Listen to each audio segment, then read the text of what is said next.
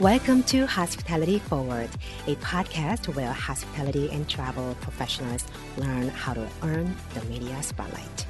My name is Hannah Lee. I am president of Hannah Lee Communications, an award-winning public relations agency in New York City.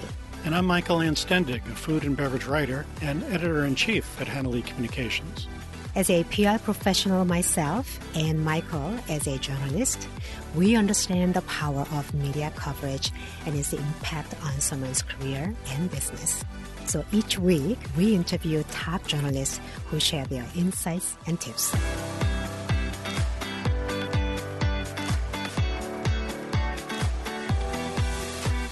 In this episode, we chat with Jonah Flickert, a freelance writer who covers spirits, travel, food, and lifestyle. His work has appeared in Esquire, Departures, Robb Report, USA Today, CNN, and many other top outlets. Also, stay tuned for our HLC Innovation Report at the end of this episode to find out who's moving hospitality forward. Hi, Jonah. Welcome to the show. Thanks for joining us. Thank you so much for having me. It's really nice to see your faces. And great to see you. Likewise. So what's been your go-to quarantini cocktail? What have you been drinking lately? Yeah, I always go for the classics. So I think my wife and I we're always drinking Manhattans or old fashions or, experimenting a little bit with different kinds of bitters, maybe like a black walnut bitter, old fashioned, maybe, changing up the Manhattan a little bit. So stuff like that. But we always kind of stick with the classics. We're the same. It's always twists on the classic. So we understand you went to school to study film. So can you tell our listeners how you got into journalism and focusing on spirits, travel, food, and wine? Yeah, so I studied documentary film in college, and I went to Prague for a semester and did a documentary film program there. I guess documentary film and journalism are not too far removed, but actually, I started out as a music writer. So I played in bands in a different life a long time ago and was really into music. I still am, but at the time I covered, live shows, interviews, music reviews, for a bunch of different alt weeklies and websites and magazines. And the transition sort of came about because I would go to a festival in Iceland every year called Iceland Airwaves. And I would work for the English language newspaper there covering music. And I started traveling around Iceland a lot when I was there and pitching some travel stories from those trips that I would do. And then I took a trip to Scotland in 2006 and drove around with a friend and visited, maybe 10 different distilleries. I was always a fan of whiskey, but really got to immerse myself in it.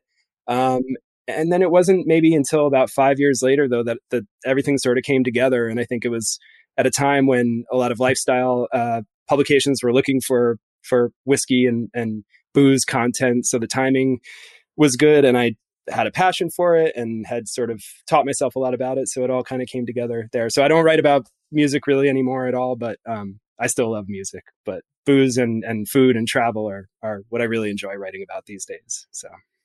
With the pandemic, the media landscape has changed so much. But you've been very busy. You've been writing a lot.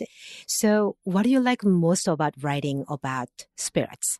Yeah, when everything started, when the pandemic started, I really wasn't sure what the next year was going to be like as far as professionally, what I was going to be writing about. And I also, for a little bit, was kind of like, I don't know if this is important. I don't know if people want to read about this, if people are still going to care about this. I think that, over a couple of months, I realized that there's a lot of different factors as to why people still do and will continue to care about that. Number one, it's a lot of people's jobs are based on this. And so it's really important to them, obviously. People also, as far as reading about it, they need a distraction. They need to, separate themselves from reality a little bit sometimes and find out what a new whiskey release is or something like that. And the other thing is, I think that the hospitality industry in general, although it's really having a hard time right now, it's not going away. I mean, it's going to be here. And so I think throughout this time, I've been getting a lot of assignments that I wasn't expecting to necessarily get in the beginning. But I think that it's just part of the landscape is adjusting and shifting, obviously, but there's still a lot of things that are remaining the same. Like distilleries are still putting out new products, bars are still amazingly opening during this time, and bartenders are coming up with their own canned brands, and everything is still continuing even during this hard time. So there's a lot to cover. Yeah, and it's great that things are continuing apace, and in fact, a lot of liquor sales are in fact up during the pandemic, as I'm sure you well know.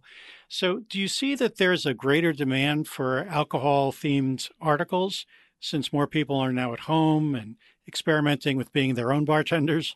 Yeah, I think I've been getting assignments where I'm getting quotes from bartenders, recommendations from bartenders. And again, that was another thing that at first I felt, a little strange about, because when there's a bartender who doesn't know if their bar is going to be open tomorrow, do they really want to be bothered with me coming to them, for a quote about a recipe or a recommendation of their favorite spirit or whatever?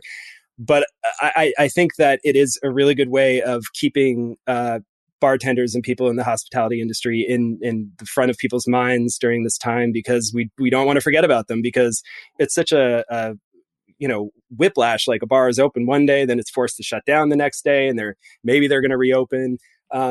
So I think that it's been, turning to bartenders during this time and getting input from them has been really valuable.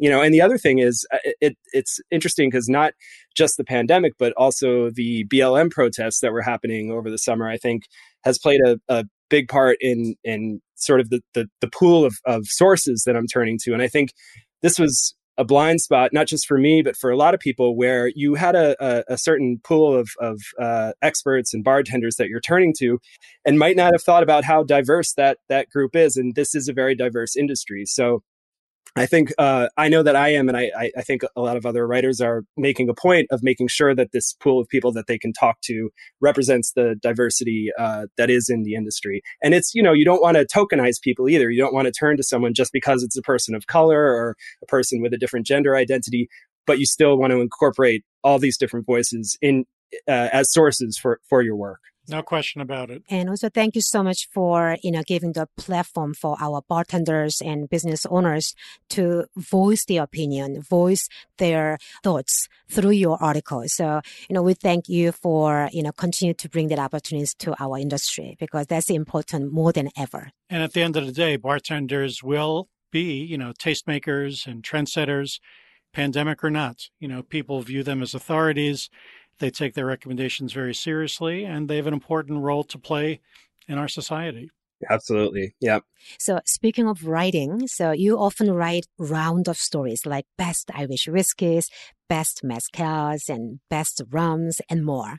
So for our listeners, can you tell us what is a roundup, and also how it's different from a feature story? Yeah, it's funny. Over the past 9 months or so, I feel like that's with a few exceptions here and there, that's a lot of what I've been doing.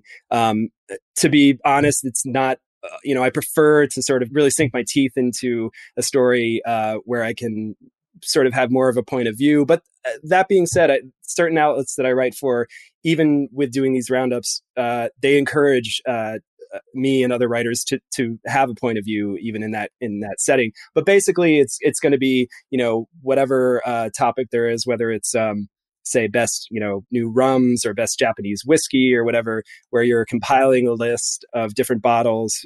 Could be mostly new releases, and then as we were talking about before, a lot of the time I'm turning to people from distilleries or in the hospitality industry to get their picks, or to maybe get their take on why a particular release stands out, and maybe how they use it in a cocktail or something like that. And I think that for the outlets that I write for, these kind of stories drive a lot of their traffic. So that's why there's always a demand for that.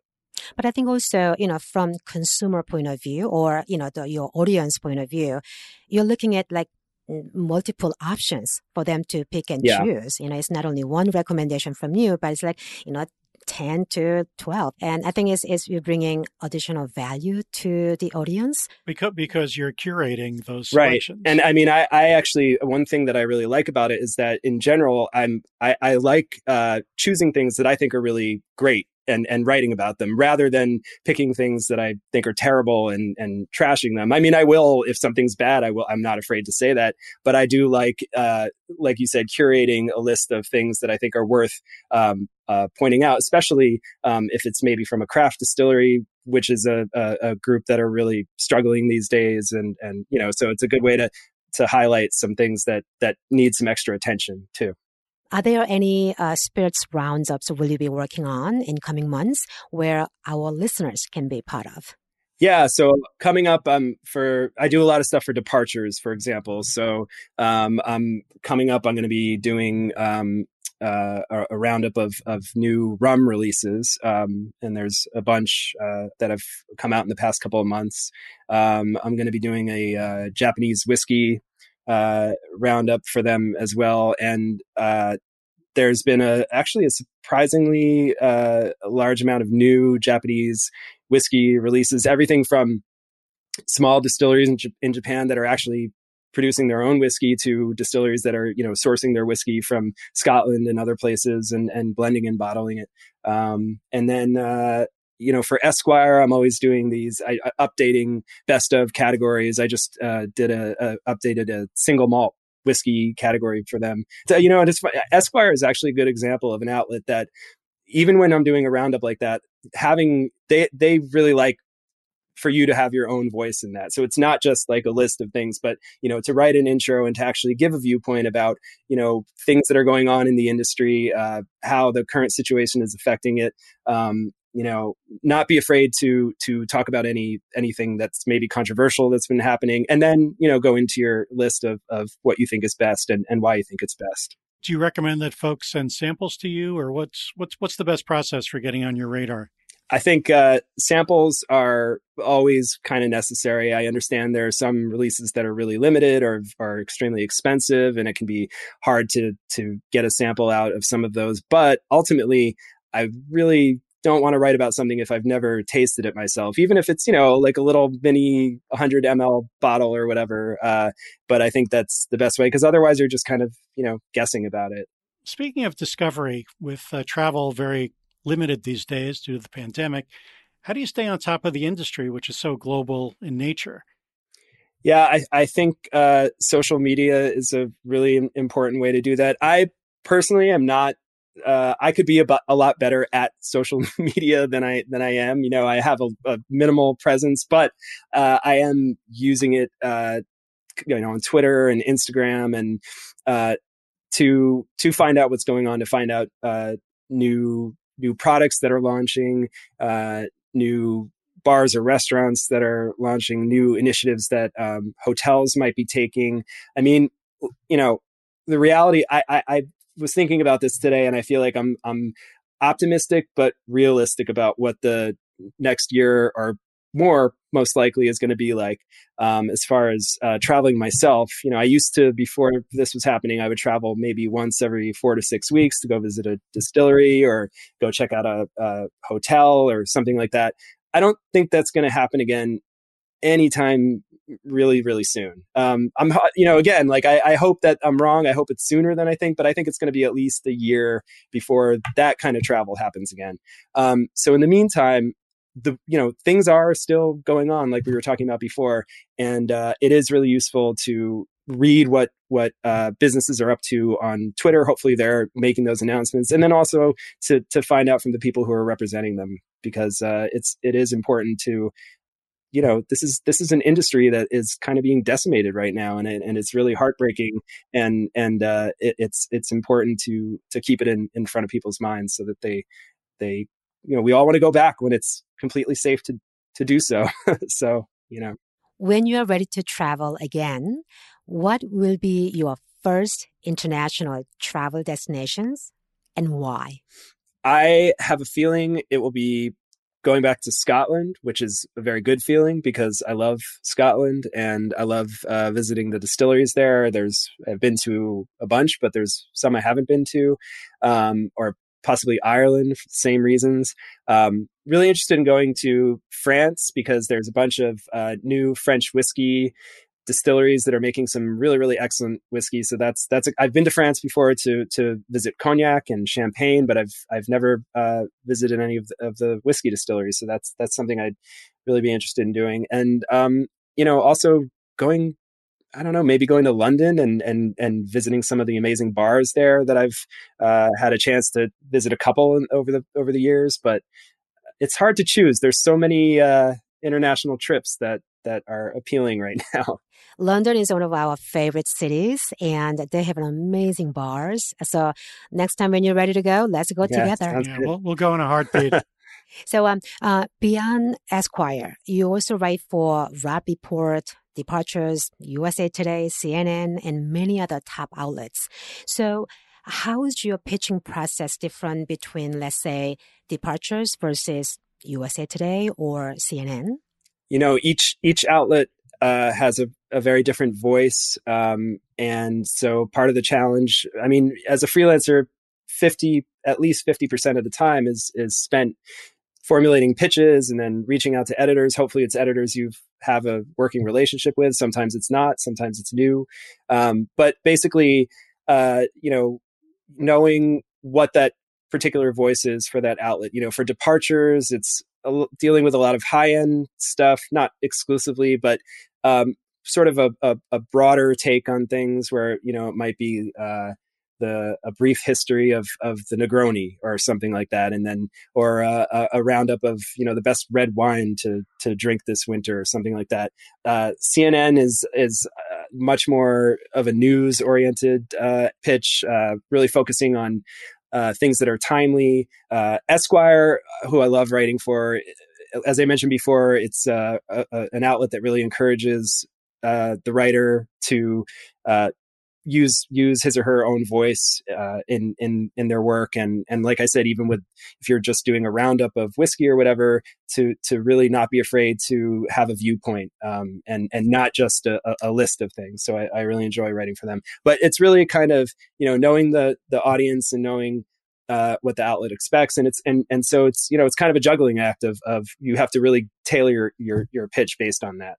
Let's get a little bit more practical here for a moment. We understand that there are a ton of Zoom tastings going on probably a daily basis. I'm sure you get a ton of invitations. So what are some of the key factors that you consider when choosing one over another? At first, I think I was saying yes to a lot more Zoom tastings than I've been saying yes to these days. I think it has to offer something that you couldn't get just from getting a sample and some, background material and doing it at home. As a parent, actually, with two small kids, this world of virtual tastings has actually kind of been amazing for me because it can be hard to get out of the house in the evening sometimes to go to a tasting. Although I do really miss that there's nothing beats, meeting up with a bunch of people and having a tasting in person at a nice bar or restaurant and really getting to talk to people. So I think, if you're really if it's a smaller group and you're getting to have a more intimate sort of question and answer period with either the someone who's behind the product, or if it's a bartender who's really, in charge of coming up with cocktail ideas or something like that, or sometimes there'll be a food element where you're actually cooking something at home along with it. That can be fun, although that's not something you want to do all the time. I think the main thing is what can that tasting offer that's a little different, that's a little more than you would be able to experience just by yourself, with some tasting notes and a bottle. So, and I have to say, I think that the virtual Zoom tasting is something that is here to stay. I don't think that's going away. I think it will kind of be something that continues in conjunction with in-person events. I was thinking about this too. In the future, there might be a tasting at a bar, and maybe there are people who can't make it, or people from California, and the tastings in New York, and they can actually set up like a camera so that you can actually log in from your home and attend that. I don't know. I mean, it seems like a good way to make these things a little more accessible, and frankly is probably a maybe less financial burden on the brand if they can involve more people without actually having to, physically serve more people more food and more cocktails and that kind of thing. So I think that's something that's not going to go away. There's no question that Zoom has really democratized access for everyone. And to have these virtual experiences at, no cost is definitely a game changer. Mm-hmm. And it's also, there's an efficiency as well. Yeah, we definitely see them persisting. So let's say you're a little known distillery or brewery or winery, and you don't have a PR firm, or they certainly wouldn't have a relationship with you at this point. What are the secrets for pitching you and getting on your radar? I mean, I think the first thing I think of when I hear that, or when I think of that question, is definitely that these smaller producers should be pitching me and other writers, because right now is a tough time for the craft industry. I wrote about this in a lengthier piece that I did for Esquire a couple of months ago. But a big thing that people have been turning to during the pandemic are what actually Alan Katz of New York Distilling Company called comfort brands, which are the big names, Jack Daniel's, Jim Beam, Wild Turkey. Love all of those brands, but for smaller producers, a lot of their sales and their business and the way of getting people to know their product is by people coming into their tasting rooms and actually talking to people and tasting in person. And that's mostly not happening right now. Or having bartenders turn them onto a brand. Exactly. Yes. Big component of that. So I think smaller producers should just be, sending an email and talking about what they're doing, what's new with them. A lot of them are actually involved in sort of interesting community initiatives, things that are, really, whether it's hand sanitizer, which is sort of not happening as much anymore, but was a big thing, or, focusing on inclusiveness in the industry, or, donating food to people who are in need. There's a lot of stuff like that going on a small, on a scale with some of the smaller operations. And that's really, I think, a interesting thing and a really great thing that they're doing.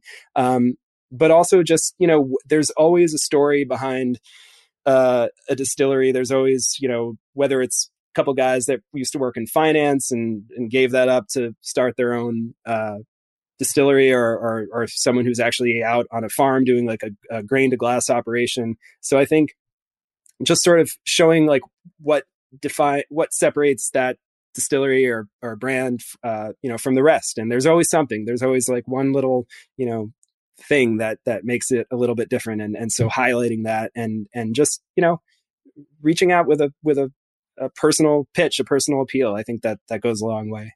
It's the story behind the bottle, as it were. Exactly. So we call our podcast Hospitality Forward because we truly believe in our industry that we are resilient, we are strong, and we know we're going to come back better than ever. So having said that, what innovation are happening in beer, wine, and spirits industry right now that you think should continue in 2021? Well, I have been listening to all your podcasts because I love it. So I know that. Thank you. Thank you so much. That means a lot to us. So I know that some people have covered some of these things already, but I think it's worth mentioning again, as far as the on-premise kind of thing and bars and restaurants, I think the outdoor seating, the to-go operations, things like that are going to continue and should continue. Also, I've been, there's even in my neighborhood here in Brooklyn, there's been certain businesses that have turned from just a bar or restaurant to like a general store bar hybrid model, which I think is great. I mean, it really, I think it's, it seems like from what I've understand, from what I've been reading, it's a better business model for them at this point. And that is something that can continue. Why not? If you can go in and you can order a drink and you can also, buy some, small batch artisanal flour or something as well. Why not? I think as far as distilleries and spirits and brands, a lot of states have eased up regulations on them being able to ship directly to consumers, which I think is fantastic. I'm not an expert in the spirits distribution system, but I know it's a complicated and circuitous path that has it's a difficult thing to maneuver. So I think for a distillery to be able to ship direct from their tasting room to a consumer, whether it's in state or out of state, who wants to buy that spirit, and again, that's especially helpful for the craft industry. I mean, if people can't get to the distilleries, let's bring the distilleries to the people. Exactly. There's no other way in some circumstances right now. So I think in general, there's been as we were kind of talking about before, there's a focus more on social justice and being inclusive, and it's coming directly from a lot of distilleries who are showing their support for these causes, and I think that is, I hope, something that is going to continue and is not going to be sort of, these things can easily kind of get forgotten after the noise dies down a little bit, but so far it looks like that's hopefully not happening. And, I think overall, this time, I think, is as hard as it is, it's also really bringing people together and showing that this community is very strong and has a lot of ties. And there's competition between brands and distilleries and stuff. But overall, it's like if one rises, they all rise. So I think that's going to continue, hopefully. Absolutely. And now for the listener question segment of our podcast, we have a question from Anthony Baker, cocktail professor at Momentum Mixology in New York City. He'd like to know what under-the-radar spirits categories you see consumers discovering in 2021. Let's see. I'm always wondering if the cachaça category is going to become better known, sort of the Brazilian counterpart to rum for people that maybe aren't familiar. I feel like there's been a little bit of a push for that over the past couple of years, but it hasn't quite, gotten very popular yet. Beyond that, there's other agave spirits besides tequila and mezcal that are maybe getting a little bit more push recently. And I think maybe whiskeys from not the big producing countries like Scotland and Ireland and America, and even Japan. But I think, like I was talking before about wanting to go to France and visit some of those French distilleries. But recently there's been some amazing whiskey from France, from Italy, from Switzerland that I've gotten to try. So smaller whiskey producing regions. I think that might be something that people are going to see more of. How about shoju from Japan? I mean, the Summer Olympics happening in Tokyo in 2021. So I think like Japanese spirits beyond whiskey, like a shoju or some sort of those type of spirits could be also new discovery for consumer. Definitely. And I think even, some of the smaller whiskey distilleries in Japan they're aging shochu and then using those barrels to then age their whiskey. So there's sort of a tie-in now that might be making people more aware of that category as well. No question. Well, it's been so much fun talking to you, Jonah. What's the best way for our listeners to contact you when pitching? The best way is to email me, jdflicker@gmail.com. You can find me on Twitter or Instagram at Gustatory Online, and you can message me there. But the best way to reach me is using email. Great. Well, thank you so much for your time, Jonah, and we wish you and your family a very happy New Year. Absolutely. And thanks again for joining us today. Thank you. Same to you. Happy holidays. It was great to see you guys. Bye-bye. Bye.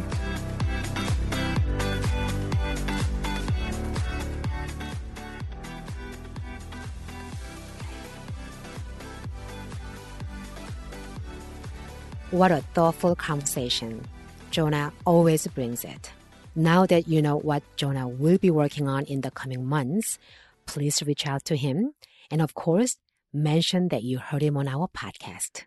Now it's time for our weekly HLC Innovation Report from our agency, Hannah Lee Communications. It spotlights 5 game changers, fearless leaders, and exciting trends that are moving hospitality forward. Let's get started. Number 1. What we are reading this week. Drinking French, the iconic cocktails, aperitifs, and café traditions of France with 160 recipes by David Lebovitz.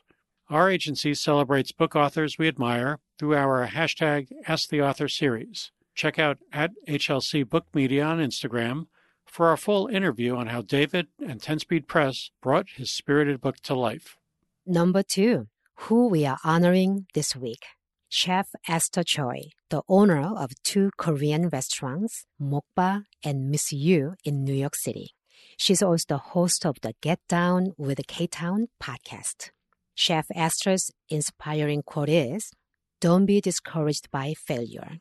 Think of it as a door, and with every door you close, there are several more to open." Well said, Chef Esther. We celebrate pioneering women via our digital channels, so please check out hanaleecommunications.com. Number 3, what we are celebrating this week. Town Branch Distillery, our client from Lexington, Kentucky, which is known for their award-winning bourbon, rye, and single malt whiskeys. It was the first distillery to open in Lexington since Prohibition. Cheers to our very spirited partnership. Number 4, what podcast we're listening to this week. This is Working with Daniel Riff. Daniel, LinkedIn's editor-in-chief, recently interviewed Chef David Chang, founder of Momofuku Group.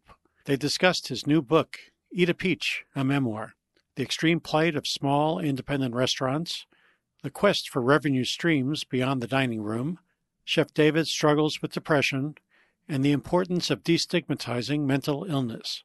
Give it a listen. Number 5, who's inspiring us this week? Summerlong Supper Club, a 100% charitable dinner subscription service to help restaurants survive.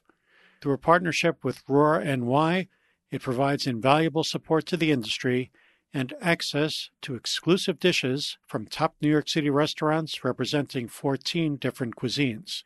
Please support by visiting summerlongsupperclub.com or roarnewyork.org. We wish everyone a happy, healthy, and safe New Year. Thanks for tuning in and see you in 2021. Until then, join us as we move hospitality forward together.